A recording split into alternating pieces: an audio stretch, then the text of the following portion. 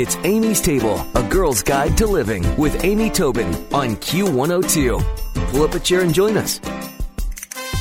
A little over a decade ago, best-selling novelist Richard Paul Evans was asked to give an impromptu talk to a group of students in Dayton, Ohio. And as he looked out into the audience, he decided to simply share with them what he wished he had known at their age. And the talk had a powerful impact on not just the kids, but the teachers as well. And since that initial presentation, Richard has given the talk to hundreds of times all around the world. And after every presentation, audience members have asked for a book covering the talk, not just for themselves, but for friends and families whom they wish to share it with. And the result is his latest book. It's called The 4 Doors, A Guide to Joy, Freedom, and a Meaningful Life. And Richard is joining us today on Amy's Table. And welcome back. I'm so excited to talk to you about this book. Thank you. It's nice to be back. Well, first of all, wow, you're a prolific writer. And this is a bit of a departure from your novels. Yeah, it's one of my few nonfiction books. As you know, it's not my first nonfiction book, but right. I've only done 3 in my 20-year career. Yeah. Well, so was it just looking at those kids and literally feeling that sense of empathy of what it's like to be someone starting out in the world, or what caused you to have that speech that day? Well, I think it was inspired, but it really was based on that. I didn't want to waste the kids' time. Mm-hmm. There was probably some panic there as well, because what had happened is I had actually been invited to come say thank you to a few students who had raised money for some abused children, our children that we care for with my charity. Mm-hmm. And so when I arrived, the teacher who had invited me was very excited. She said, "We're so excited you're coming that we decided to turn it into a district-wide assembly, and you have an hour." Oh, no. I bet there was a little panic. Yes, that's what happened. I walked into this like, whoa, I was going to say thank you to a dozen students, not give an hour-long talk to an auditorium. Right. So that was the difference. And yet you collected your thoughts. Did you feel yourself, sometimes when we have a message that we're passionate about and a thought that we really believe in, did you sort of feel yourself turn that corner and go, wow, I'm really imparting something important here?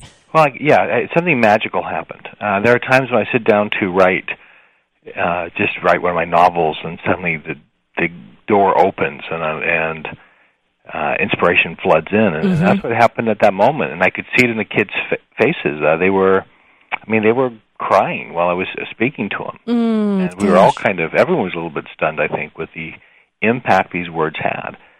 Since that time, I've had the chance to share this, not just with youth. Actually, one time I shared it with 8,000 businessmen in Opryland. I've shared it with convicted murderers in maximum security prison. I've shared it with the top Harvard MBA graduates. So it's I've had the chance to see how it impacts different lives and different people. And yet it doesn't matter across all of those categories. Everyone gets the message. Is that what you're saying? Right. It's in fact, one of my favorite events of all time was to a very hostile group of youth who were juvenile delinquents and all drug addicts. And you could walk in, you could just feel the hate. It was remarkable. And by the end, many of them were crying. Some came up and actually hugged me, and it was a really beautiful moment. They were sharing their dreams that would shock you that these kids had such deep dreams. Mm-hmm. One told me he wanted to be a doctor, and something he said I've never told anyone before. Wow, that's got to feel amazing on your end. It's very satisfying. Yeah. Definitely, I'm sure. Interestingly, when I think about writers, a lot of writers are very articulate and can craft a beautiful message in written word. But were you a speaker before? Were you always still doing public speaking, or was it really that moment of realizing that you were so passionate about it that began a speaking career? Or? Well, I've been speaking since I was 9 years old. Okay, so that was nothing new for you. I was actually a speech communication major in college, and so I've never been afraid of public speaking. Right. I enjoy it, and that helped. You're right. Well, I'm sure this is a topic is easier to go out and speak on, too, than a novel, per se, without giving away the whole story. Exactly.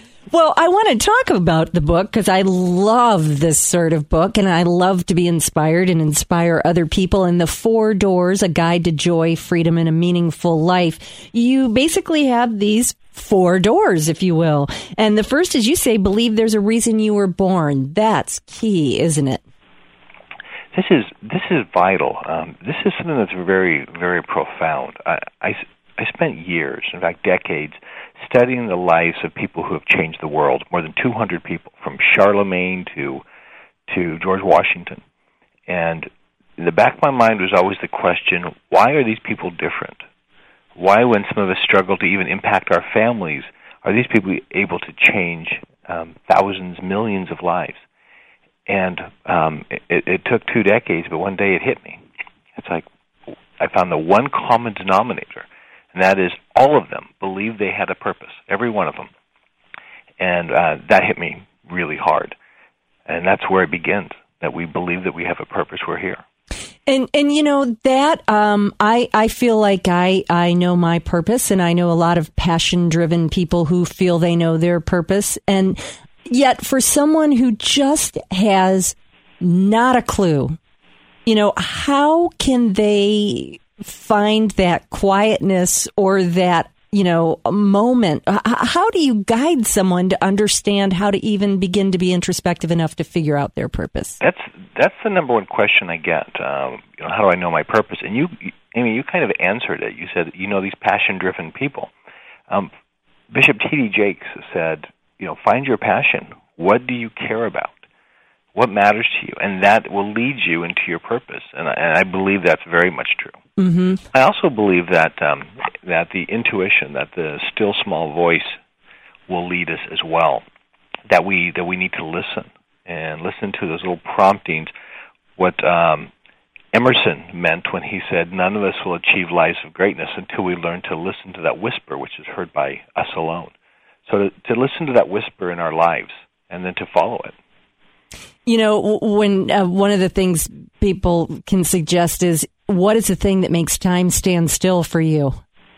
When you're doing it and time stands still, that's probably a big clue as to what your purpose is, where, you just are lost in it. But that is a tough one. That's probably the first. This is almost a linear process, isn't it? You have to start there. Right. You start with, and that's why the doors are important. Yes. Mm-hmm, definitely. Well, the other, sort of theme of this is freeing yourself from limitation. And I am amazed how limited people are willing to make themselves. And how do you free yourself? Well, in the book, I talk about 3 major cages that limit us. There's more, but there's 3 that I think affect most of humanity. The first is paradigm. The second is fear. And the third is the attitude of victimhood. And I think most of us find ourselves in one of those. Paradigm, people usually don't even know they're caught by it. Paradigm is accepting the world around us as fact, that this is what is, instead of using our imagination to say what can be.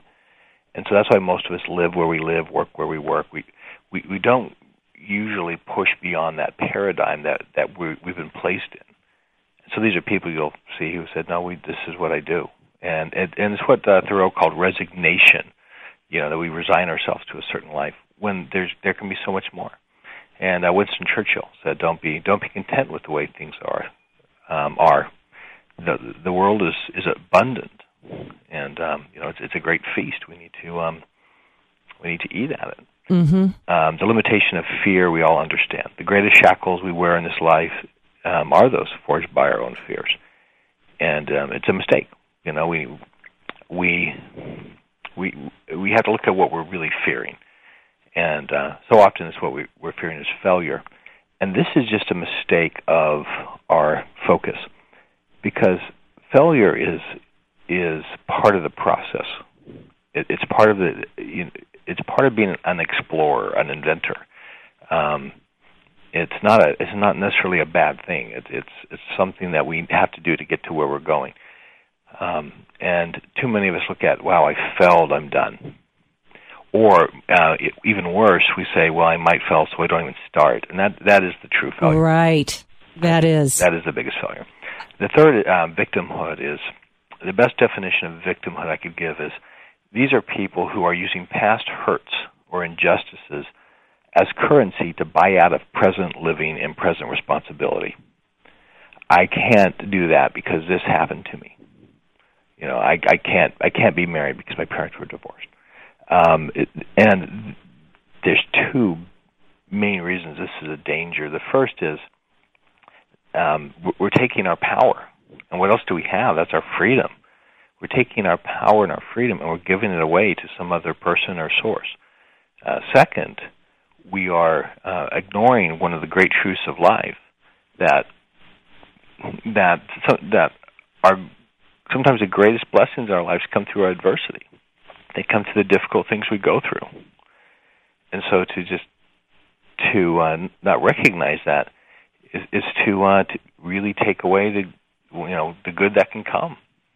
Absolutely. Well, I'll tell you, you're one of those interesting people. I love to speak with you, and I think this is a terrific book. Again, it's called The 4 Doors, A Guide to Joy, Freedom, and a Meaningful Life. This would be a great gift for the holidays and something to pick up and read yourself. You can find more about Richard at his website, which is richardpaulevans.com, and I'll put a link as well on my website. But Richard, thank you so much. Good success with this book and your tour that you're doing around it, and just thanks for spending some time with us today. My pleasure. Thank you. Thanks for listening to Amy's Table, A Girl's Guide to Living with Amy Tobin on Q102. For more, visit Amy's blog with Q102 online at WKRQ.com.